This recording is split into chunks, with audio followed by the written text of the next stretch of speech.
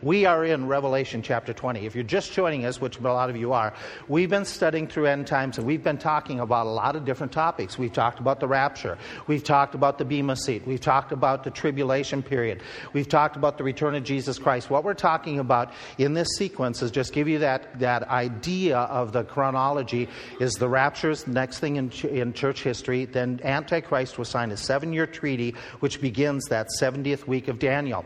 That begins a series of judgments that God sends down from heaven. The first set is the seal judgments. That'll last for the first 3.5 years. At the middle of the tribulation, Satan is cast out of heaven. He comes to the earth in wrath, and now he is going to work because he knows his time is short.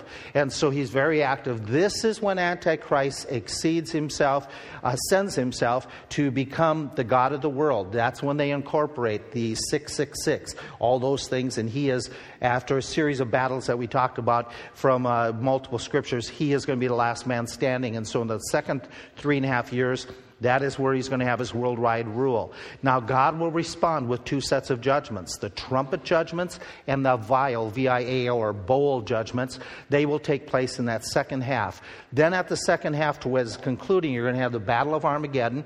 You're going to have the destruction of Babylon, Antichrist headquarters. You'll have the 2 false prophets that will be engaged preaching. The 144,000 will start all the way at the beginning of the 7 years. But then at the very end, it's come to a point where man would destroy himself. The world would be totally annihilated, except for Jesus Christ returns at this moment, so as to, and we talked about, rescue the world from destruction, also to rescue the Jewish people, and multiple other reasons. Then the next thing that happens after that is there is a 75-day period where, according to Daniel chapter 12, the last few verses, there's a gap of 75 days where Jesus Christ is going to get the world ready, and he does a series of events that take place in that 75 days, and then he begins what's called the millennial kingdom. The millennial kingdom is described in multiple passages, but let's pick up in Revelation 20 just to set our scene, where it says in verse 1, it says, I saw an angel come down from heaven, having the key of the bottomless pit and a great chain in his hand. He laid hold on the dragon, that old serpent, which is the devil and Satan, and bound him 1,000 years. He cast him into the bottomless pit and shut him up, and set a seal upon him, that he should deceive the nations no more till the 1,000 years should be fulfilled. And after that he must be loosed a season. I saw thrones, they that sat upon them. The judgment was given unto them. I saw the souls of them that were beheaded for the witness of Christ, and for the word of God, which had not worshipped the beast, neither his image, neither had received his mark on their forehead or in their hands. They lived and reigned with Christ 1,000 years. But the rest of the dead lived not again until the 1,000 years were finished. For this is the first resurrection. Blessed and holy is he that hath part in the first resurrection, and on such the second death hath no power, but that they shall become priests unto God and of Christ, and shall reign with him 1,000 years. Several times that phrase, 1,000 years. We have no reason to think it's analogous. We have no reason to think that it's symbolic. It is a 1,000-year kingdom. And when the 1,000 years are expired, Satan shall be loosed out of his prison. He shall go out to deceive the nations which are in the 4 quarters of the earth, Gog and Magog, to gather them together to battle, as the number of whom is as the sand of the sea. They went up on the breadth of the earth and compassed the camp of the saints about the beloved city Jerusalem. And fire came down from God out of heaven and devoured them.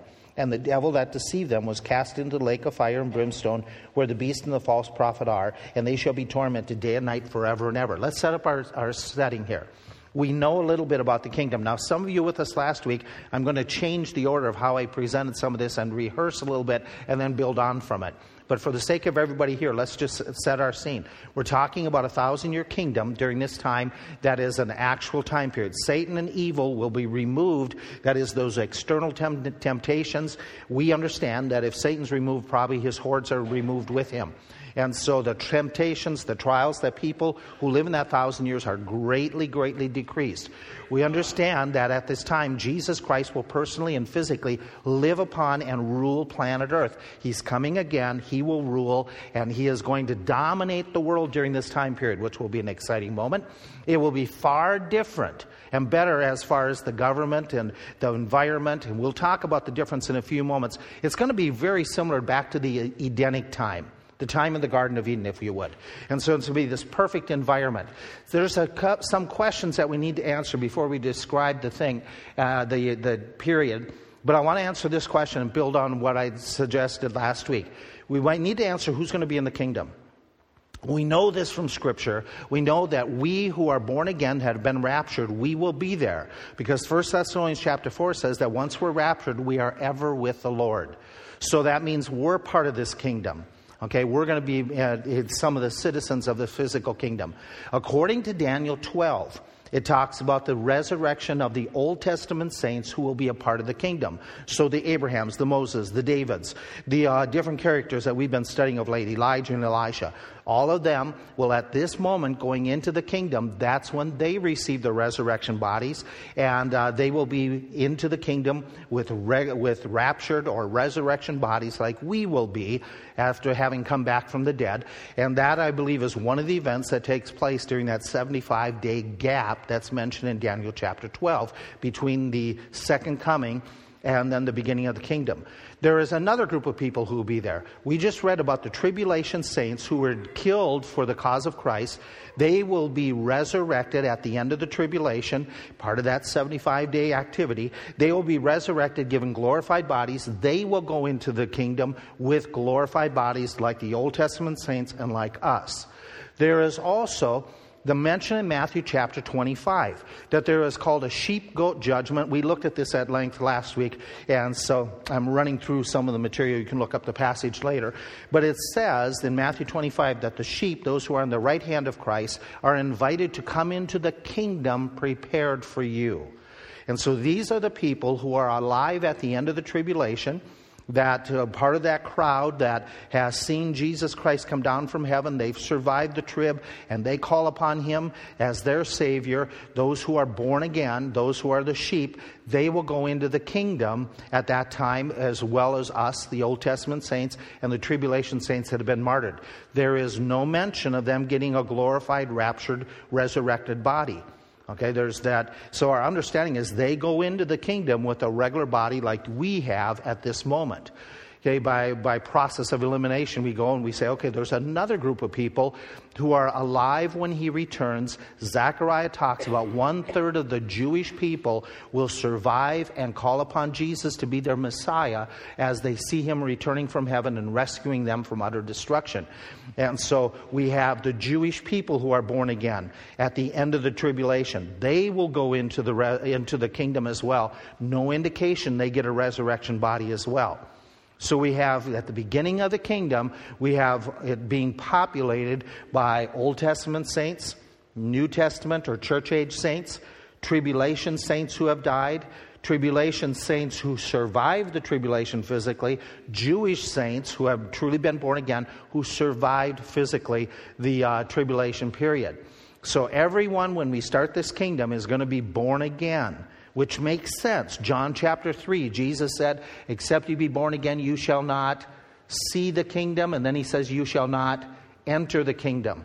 And so in that text, talking about being born again, that's exactly what happens. Everybody at the beginning of the kingdom is saved. However, we have indication in multiple passages in the Old Testament that there's going to be new people born during the kingdom age. There's passages that talk about this. This is a kingdom passage in context, because Jerusalem is going to be called the throne of the Lord. That's going to happen in the kingdom. And all nations gather to Jerusalem. That's kingdom. That's not now. And when you have multiplied and increased in the land. Okay, so there's multiplication of the Jewish people in that period called the kingdom age. They shall not labor in vain or bear children for the calamity. This is a kingdom passage talking about bearing children. Another kingdom passage that talks about being fruitful and multiply is when God has brought the Jews together into the kingdom age out of all the countries. Kingdom passage, mention about bearing children and multiplying. Kingdom passage, this is the passage in Ezekiel 40 through 47, talks about the millennial temple and the worship. And he concludes it with this phrase that talks about, you shall allot the land as an inheritance for yourselves and for the outsiders, the non-Jews who reside among you, who have children among you. And so it's another kingdom passage that is talking about birthing and population expansion. We go on and it talks about in Zechariah the same thing, that the Jewish people will all of a sudden, remember they only went in with 1/3 of a remnant. But now he's talking about them populating and expanding their numbers greatly.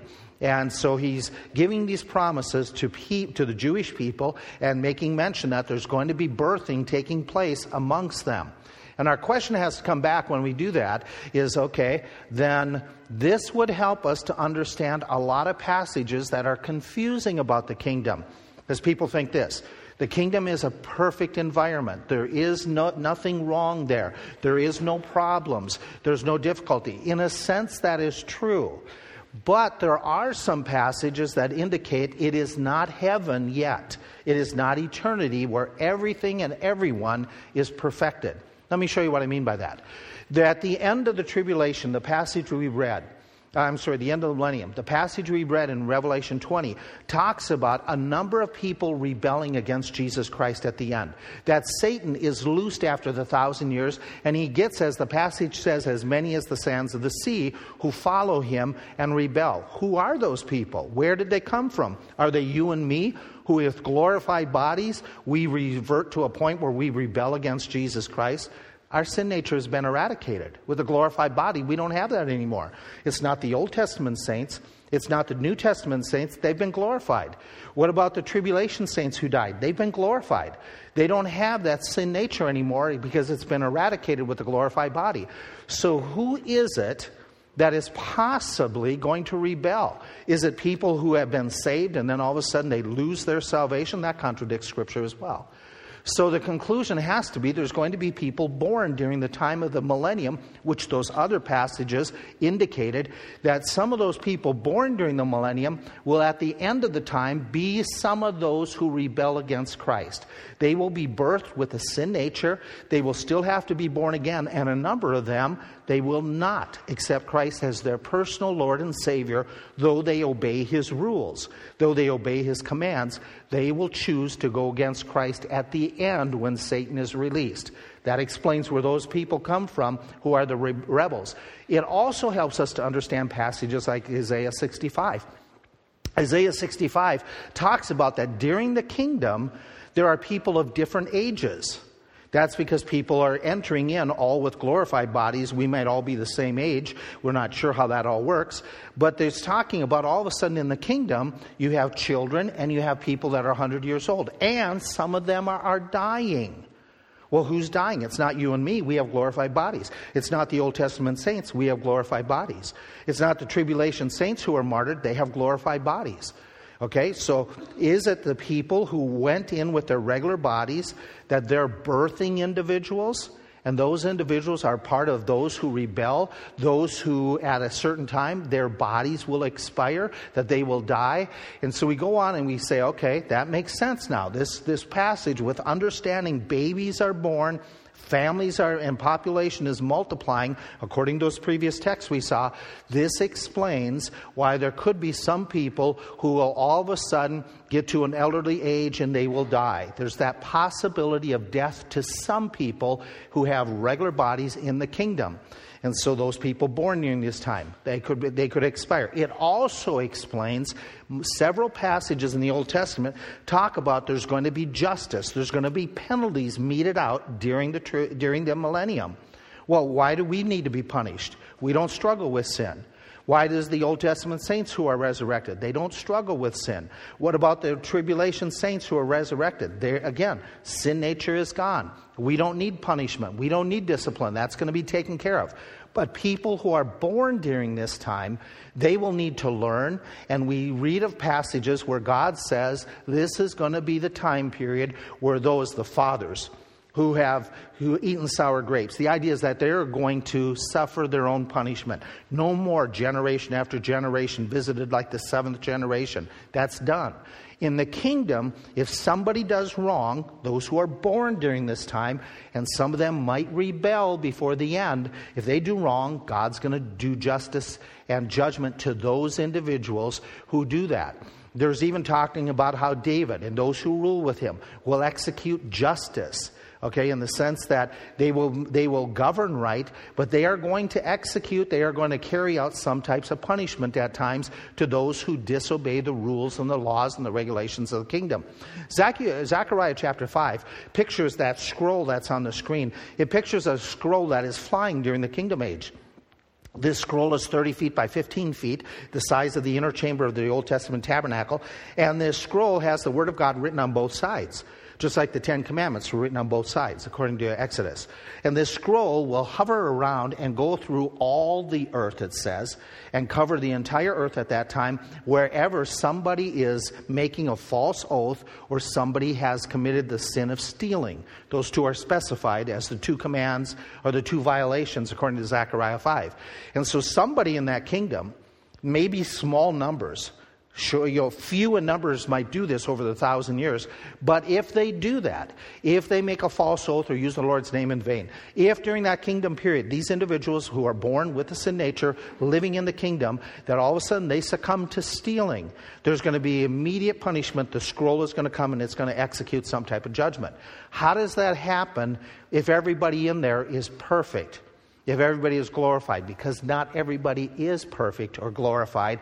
There, as the passage has said, people are being birthed during the 1,000 years. Those individuals are being born with the sin nature. They don't have the same temptations that you and I have, that are all around us, but they still have that inner sin nature that's going to have to be, Jesus Christ will basically suppress through his justice system.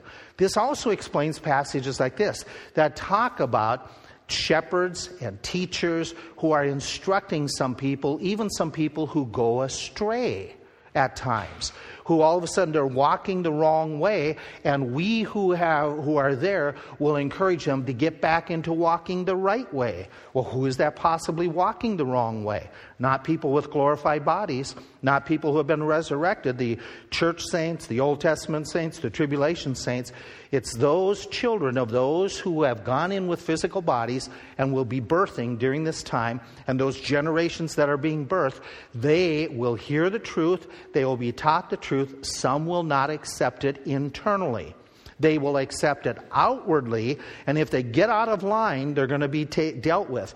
And if they get out of line, we're going to encourage them to get back into the right way. But they have to make a personal decision to be born again. And some of them will not, and as a result, they will rebel at the very end against Jesus Christ. Now, who's producing all these children? Well, there's no definitive statement in Scripture. We know that there's population expansion. That's stated. We know that not everybody has their sin nature eradicated. That's stated by multiple passages. We know not everybody has glorified bodies because there is some death during the kingdom. That is stated in Scripture.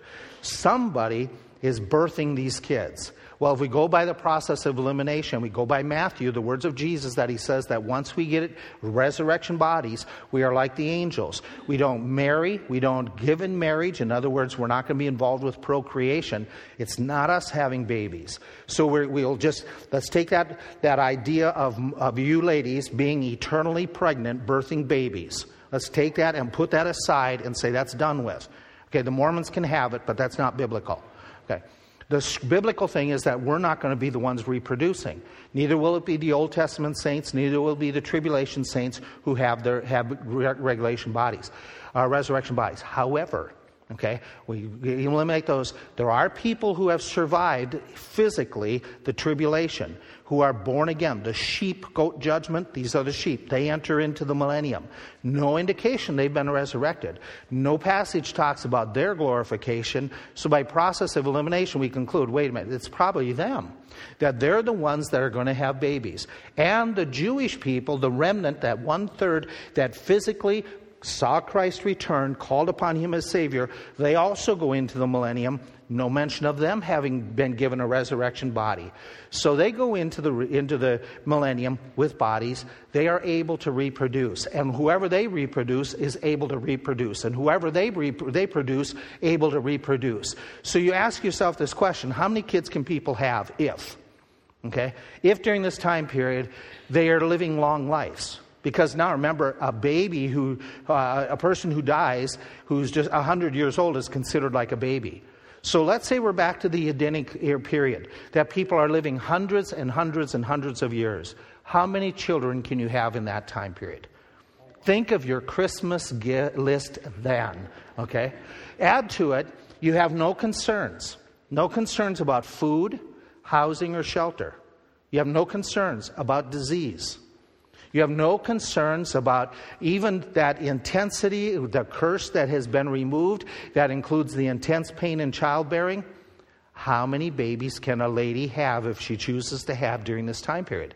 It is, well, there's no health risk to the mother, to the children. That's pretty much eradicated a lot of that. Okay, so how many kids could somebody have during this time period? The society is not a scary place to bring a kid up anymore. It's a utopia. How many children, let's rephrase this, how many kids would you have, okay, if there was none of those issues? The world's population is going to just explode exponentially with a lot of people. By the way, what does that tell you? We have a responsibility during the kingdom. What does that tell you what we should be doing during the kingdom? There's a lot of people who are being born during this time period. We need to be, we're going to be evangelizing. There's still going to be that activity of telling people about Jesus Christ. Okay, so keep this in mind. Folks who are being birthed will have regular bodies. Some of those regular bodies will expire. I have no clue what happens when their bodies expire. If they live to be 900 years old, what happens for the 100 years after that? What about their soul? What about their body? I haven't a clue. Nobody else does either. The folk with sin natures, even though temptations are very minimized, okay, there's going to be Satan. It's better than the Garden of Eden because Satan isn't even around, okay, during this 1,000 years. But these people will have sin natures. They don't have as much challenge as you have. They don't have all those temptations. So they'll be living in a perfect environment, but they still need to get born again. To have that intimate relationship with Jesus Christ, to have a home in heaven forever and ever, they still need to get born again during this time period and ask Christ to be their Savior. And so what's going to happen is they're going to outwardly obey because Jesus Christ will rule with a rod of iron. They have to obey. Now, if you stop and say, well, how can there be a righteous kingdom if somebody could possibly do unrighteousness? Because the general tone of the kingdom is everybody is going to do what's right, even if it's from external pressure. Everyone will do what's right. However, there will be some exceptions, few in number, where the scroll will come and deal with them, few in number where they may die for their own sins. But the bulk of everybody is going to be, they're smart people, they need to obey or else. And that doesn't mean that they have obeyed from the heart. They have obeyed from external pressures. And so that's going to be a lot of what happened. Some will reject Christ. Many will get born again. Okay, so there's going to be the blend of the two. We will help do some evangelism and instruction. We will help encourage them, as we already saw in one of those passages, when they go the wrong way. We will call to them to get right into the right path. So there's going to be ministering done during this time period. There's going to be teaching. There's going to be, well, we'll see in a few moments, all kinds of activities that could help instruct them. Now, physically, okay, we're there. What are we going to experience physically? Is it going climate-wise? What's it going to be politically-wise? Well, we talked about this last week, that Jesus Christ will be there. He'll rule. The political atmosphere will not be like Washington, D.C., thank God. It's going to be a perfect environment where the leadership will work in harmony and they will rule and reign. There's going to be a time of universal peace. We talked about this last week. And remember that in this context of this being stated, that all these different texts that talk about the universal peace, which are so many of them, this is on the heels of a time period that some of those people have experienced where it says there was nothing but wars and rumors of wars. There's been nothing but desolations. And all of a sudden they're going to be entering into this kingdom that they're being told the rest of your earthly existence is going to be peaceful. This will be heaven-like for them. It will be heaven-like for us as well. The sense there's going to be one universal language. I don't know what it is. Okay, Pennsylvania Dutch, Spanish, French. I don't have a clue. Okay, whatever it is. It's going to be one universal language, which that'll help keep the unity of the place. Perfect leadership, where there's truth and honesty, so contrary to the leadership that most of these people have just gone through for the last 7 years. The last 7 years, the world has seen leadership that is operated by one major theme: deceitfulness. deceiving the nations. All of a sudden it's going to be a righteous ruler, Jesus Christ, and everybody who's within his hierarchy going to be ruling with righteousness. We also pointed out that there's going to be a time of great prosperity. Understand, this is for a lot of people who enter it, this is after a time of a lot of tribulation and famines and diseases. But all of a sudden, the curse is removed. The earth, and I think that 75 days, part of that is that Romans 8 that we talked about last week. That part of that 75 days is when the earth will get its resurrection in the sense of renovation by Jesus Christ. So after it's been devastated in the tribulation period, it's going to be able to be fruitful and multiply again. No more famine, no more hunger, which is eradicated. This doesn't mean so much to you and me because we've never experienced it. We've not experienced it. But for believers who are in certain parts of the world where famine is occurring, this is going to be phenomenal. Okay, for the bulk of people who have lived in history, this is going to be absolutely phenomenal, and especially following a time when the world was nothing but famine, as 7 years, remember this, the third or fourth seal judgment was all about famine. And so all of a sudden there's going to be this great atmospheric changes. What that involves, I don't know, but I know that there's the mention that the light will change and some of the universe and the stars, and God will even protect the people living there with some type of canopy so that this place is enhancing long life. Okay, and there's going to be that possibility that it's like Eden, where all of a sudden the planets, the scopes, and the way that the earth is patterned, that it'll be prosperous, fruitful worldwide. We know as well there's great harmony in creation. These are the texts you often see and read about. The texts that talk about the different variety of animals, that they're not threatening children, they're not threatening each other. And even that last passage, Isaiah 35, that is talking about people that are traveling to the temple in Jerusalem who will be going for worship. They don't have to fear any of the animals in the way anymore, which was very different from Old Testament culture. And so and keep in mind, according to Revelation chapter 6, the animals were one of the main causes of 1/3 of the human race dying in the first part of the first 3.5 years. So the animal kingdom will shift back where there's harmony between them and man. And so we have this continuation that there's going to be the good health. This makes a lot of sense, okay? That the inhabitants shall not say, I am sick. The lame shall leap as a deer. Who's the lame?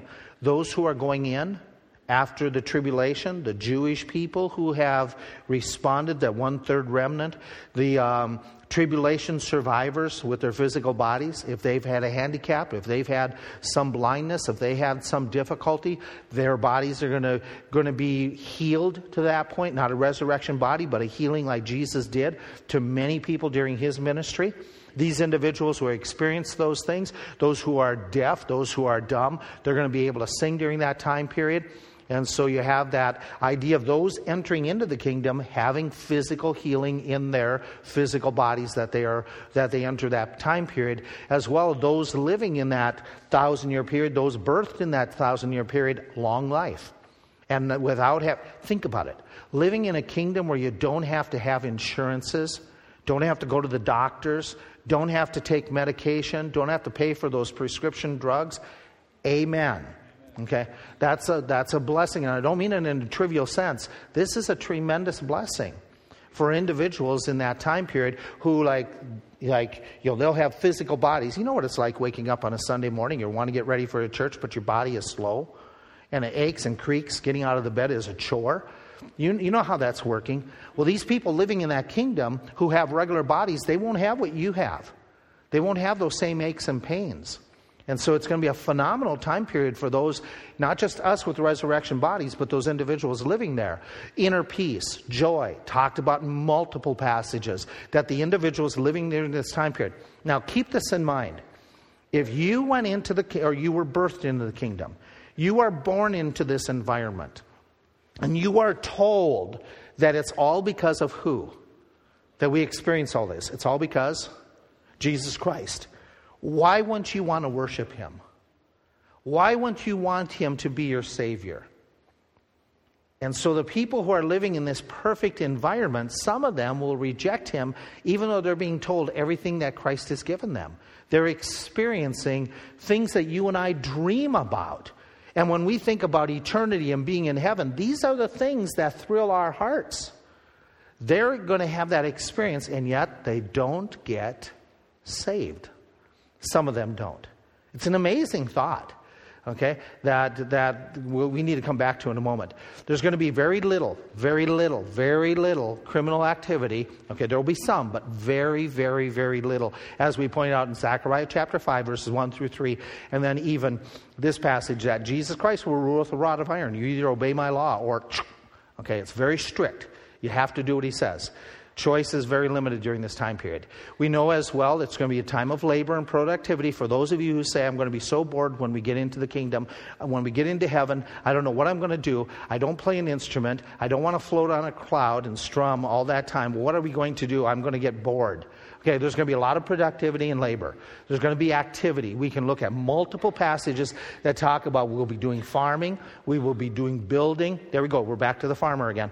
Okay, we'll be doing farming, we'll be building, we'll be enjoying the fruit of our hands. We're going to be expanding, building houses. Revelation talks about we'll be doing expansion of our own knowledge.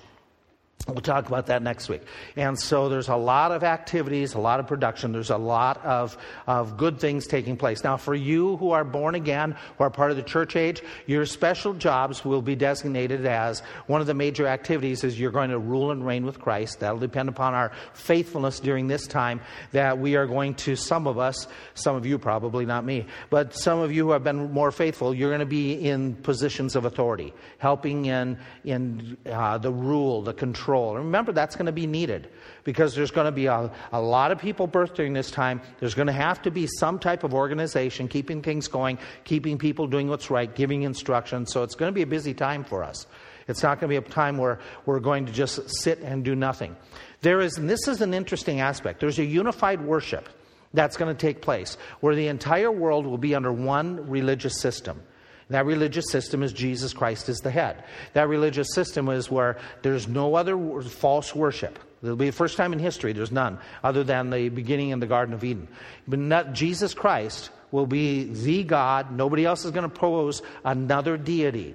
Okay, idolatry is gone. False religion is gone. There's one universal religion that's taking place. With that in mind, it talks about every year, everybody who is throughout this world has expanded. They're going to be going up to Jerusalem. They're going to be worshiping Jesus Christ. And it's going to be a regular basis that worship of Christ will take place, that everybody is required to do it. The implications in a lot of these passages is there's going to be sacrifices again. And there's going to be offerings made. And that throws some people, they say, wait a minute. What do you mean we're going to make sacrifices? Are we going to kill the animals? I thought there was no death in the kingdom. Well, now you know different. Okay?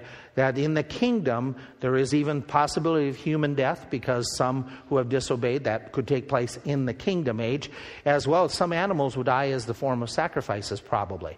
And so in that question comes up is, wait a minute, what is going to be taking place? Why is there a temple? There is a temple. This is talked about in Ezekiel, given in lengthy description, and it's very similar to the temple in the Old Testament, but it's very different. The temple in the Old Testament had a certain design. This will have that same design. But inside the temple, this new temple, there is no Ark of the Covenant. Okay? There is no mercy seat on that ark. There is no veil. You remember what I'm talking about? The Holy of Holies had the veil. And inside was that thing with the Ark of the Covenant and the mercy seat. In the Ark of the Covenant was what? I'm trying to see if you're awake. Okay, the tablets. What else? Okay, Aaron's rod that budded and a pot of manna. Okay, and on top was the mercy seat, and there was on the outside of the mercy seat 2 of these angels. Okay, and what did they put on the mercy seat at times? As part of worship and the drop of blood. Okay, none of that's going to be there. Okay, and remember, the only person who could go into that Holy of Holies and be close to that Ark of the Covenant was the high priest. How often? Once a year. Okay, and so all that's gone. And so that place where you meet God, it's wide open. Okay, that's symbolic. We understand what that would mean. The only familiar furniture that is in the Old Testament tabernacle and temple that is going to be in this one is the table of showbread. The table of showbread, remember, is that it had the 12 different loaves, and The priest could eat from that at times. It was even when David was on the lam, he was on the run from King Saul, that David went to the temple and he was famished, and the priest gave him bread from that table of showbread. It was signifying that idea that we have fellowship with God. We can sit and eat with him. The idea of, behold, I stand at the door and knock, and whosoever opens, I can come in and sup with him. It's that type of concept. That piece of furniture will be there. There is a throne instead of the Ark of the Covenant. There's a throne. Okay, that makes sense, because this is going to be where Christ will rule and reign from. So in that temple area, there's a throne of God. There is also on the external parts of the tabernacle, within that major provision, there are places, multiple places, according to Ezekiel, where they can do sacrifices, where they can make sacrifices and go through a ritual of sacrifice. The question has to come to your mind is, why will we make sacrifices? In the Old Testament, they made sacrifices as a kofar, a covering for the sin. If I can give the silly but simple analogy, the Old Testament sacrifices didn't take away sin, right? Hebrews chapter 10. The blood of bulls and goats could not take away sin. It had to be the blood of Jesus Christ. Okay. But what did the blood of the bulls and goats and the different animals, what did that do? It kafared. It covered it until the payment was made by Jesus Christ. Very similar, the analogy that we've used multiple times that you and I can best relate to is your credit card isn't your real payment, but it's a payment that basically covers your purchase. You have to make the payment afterwards, and you make your monthly payment or whenever you pay your credit card. That is your real payment. But that credit card was a kafar, so you could walk away with whatever you wanted at the store. And so in that sense, we're going to come to a point where the sacrifices is different from the Old Testament, because we don't need a covering for sin, because we aren't sinning, okay? There may be some people who will have to make sacrifices because of the disobedience or thoughts or whatever, but why do they have to make a sacrifice? Christ's blood has already covered. So the sacrificial system is not as a covering, but it's more as a what? Why do we do communion? The symbol, and it's more of a, what do we call a communion service? We're looking which direction? Well, we're looking every direction. But it's looking back at what Christ has done. It's a memorial service. Okay? In the same way, your baptism is a memorial, showing the death, burial, and resurrection of Christ. It's an act, it's a ritual, it's an act of memorializing what Christ has done. So when people are making sacrifices in the kingdom age, they're looking back at the sacrifice of Jesus Christ. It's a symbolic gesture memorializing what Jesus has done. And so in that sense, we have a temple for several reasons. The temple will show the centrality of God's holiness, God's rule. Because every year, we already read, every year, everybody at least makes one pilgrimage to the temple, which therefore the world revolves. That's showing us the world revolves around this temple. That God is the centerpiece. He is it in this kingdom. Okay, He is the rule, He is the reign, He is the holiness. It also provides the temple a divine dwelling place, meeting place, if you would, where Jesus Christ can meet with His individuals who worship Him. And we know as well, it provides a center of His government where He is ruling and reigning. So there's that hub. Just like we always talk about, people look to Washington, D.C., we will be looking to Jerusalem where Jesus Christ will rule and reign upon His throne. It is also, this is interesting, in Ezekiel, it talks about out of the bottom of the temple, out of its foundation flows a river. And this river, wherever it is touching the riverbanks as it flows out, there is great fruitfulness beyond even the rest of the kingdom. And so we're getting a symbolic sense that out of this temple comes all of life, comes all of victory over the curse, that He is the sustenance of the world. And so it's a demonstration of He is it. He's the life spring. And it's going to provide the memorial for Jesus Christ. So it has its purpose. It has its value.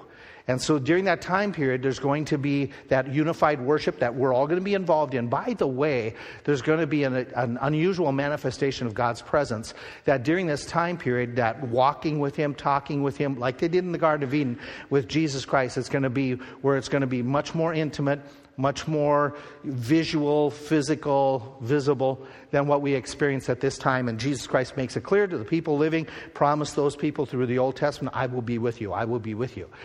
With this in mind, not only a temple, not only unified worship, not only a manifestation of His presence, which, by the way, has to absolutely blow our minds when we see Jesus Christ in His glory. Okay, but with that, there's also going to be the fullness of the Holy Spirit, like never before in history.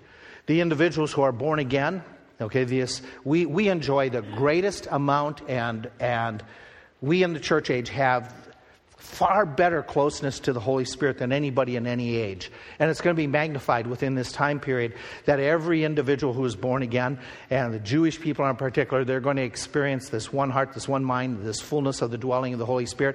And they won't have what we have. We have the indwelling of the Spirit, but we also have the battle with our old nature. That won't be the case for all of us who are there with the Holy Spirit living within us, and it's just going to be a far greater time as far as that intimacy and fellowship that's going to be experienced. At the end of the 1,000 years, this is what we already read this morning. At the end of the 1,000 years, Satan is released. Why, with everything going so good, would God say, let him go? Why not just annihilate him? Why do you think God says, let's let Satan loose for a short period of time? Okay, he's going to be he's testing the free will of people. It goes back to that same idea that God has given everyone free will, to choice.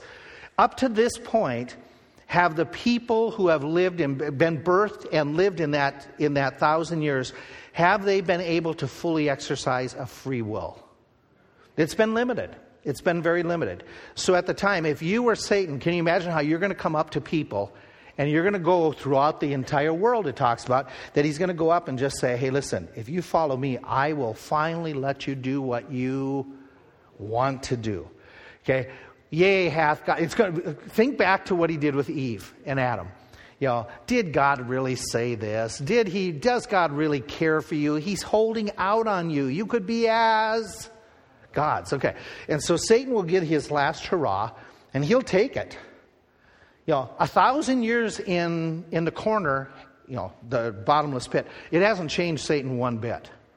Okay, he's going to come out, and he's going to come out swinging and fighting, and so he's going to test the men's heart of those who are birthed during that time period, and he's going to attack. His campaign will be worldwide, as we read, that he'll go to the four corners of the earth, and he is going to try to get people to follow him. Millions will follow him. They will join him, and what they do is they attack Jerusalem, where Jesus Christ is seated on his throne at that temple area that we've already talked about. And they're going to rebel against Christ. They will attempt to attack. Now, again, sin is stupid. He does. And sin is really stupid, because the people who have lived during this time period, okay, the people who have lived during this time period, think about it. These individuals who have lived during this time period have everything going for them. They have seen the greatness of Christ, but they're going to try to go against him. Okay? They've heard the stories of how the world tried to fight him when he came from the clouds. And what did he do with the armies that shot at him at the end of the tribulation? He spoke and annihilated him. And it's like, you people will hear the stories, you will do it. Oh, by the way, in the Old Testament, didn't they hear the stories too? Didn't they hear of the Red Sea? Didn't they hear of all the miracles? And yet they still rebelled. And by the way, don't we know of the same stories? And don't we still struggle? Okay, so these people with the sin nature, some are going to go and they're going to physically attack the camp. They're going to encircle it. There's going to be that many of them. This is an amazing, all these stats. God will destroy the rebels. Fire will come down from heaven and he'll wipe them out. It devours them. Okay? And so there's going to be that attack. Now, again, as you mentioned, brother, that Satan's aware of this. Satan knows prophecy. He's aware that his time is short when he comes in the middle of the tribulation. So why is Satan going to attack? Because if he can change God's predictions one iota, who wins? Satan does. Okay. So he's going to be cast in the lake of hell forever and ever. He joins Antichrist and the false prophet who have been there for 1,000 years, who have been the first ones there. And Satan then that'll be his eternal abode. And so he's going to be there. Then what happens is called the Great White Throne Judgment. That's in the rest of what we pick up here in the passage. Before I go any further on the Great White Throne Judgment, which is going to be the final resurrection of all individuals right before eternity of the new heaven and new earth. Okay, let's pause for a second. What the text teaches us, what this account, this prophecy teaches us, Satan is very persistent. He is really, we underestimate the enemy. He is persistent. And right now, he is still as persistent. He is as a roaring lion seeking whom he may. Okay, we minimize his attacks. He is an enemy out for our destruction and the destruction of the cause of Christ. We could stand here right now and say, here's the many ways he attacks, and they aren't just something small. Division between believers, gossip, lust, those things that he brings into the church, pride of the preacher, that get caught up with, the conflicts where there's wars and rumors, there's wars and arguments amongst you. This is not out of heaven, this is out of hell. All those different ways where he divides even in family units, okay, where there isn't forgiveness. And we give way to Satan when we harbor bitterness, even, he says, when the sun goes down upon our wrath. So he is very persistent. He is an enemy that we ought not to take his attacks lightly. Men of all ages have a sin problem.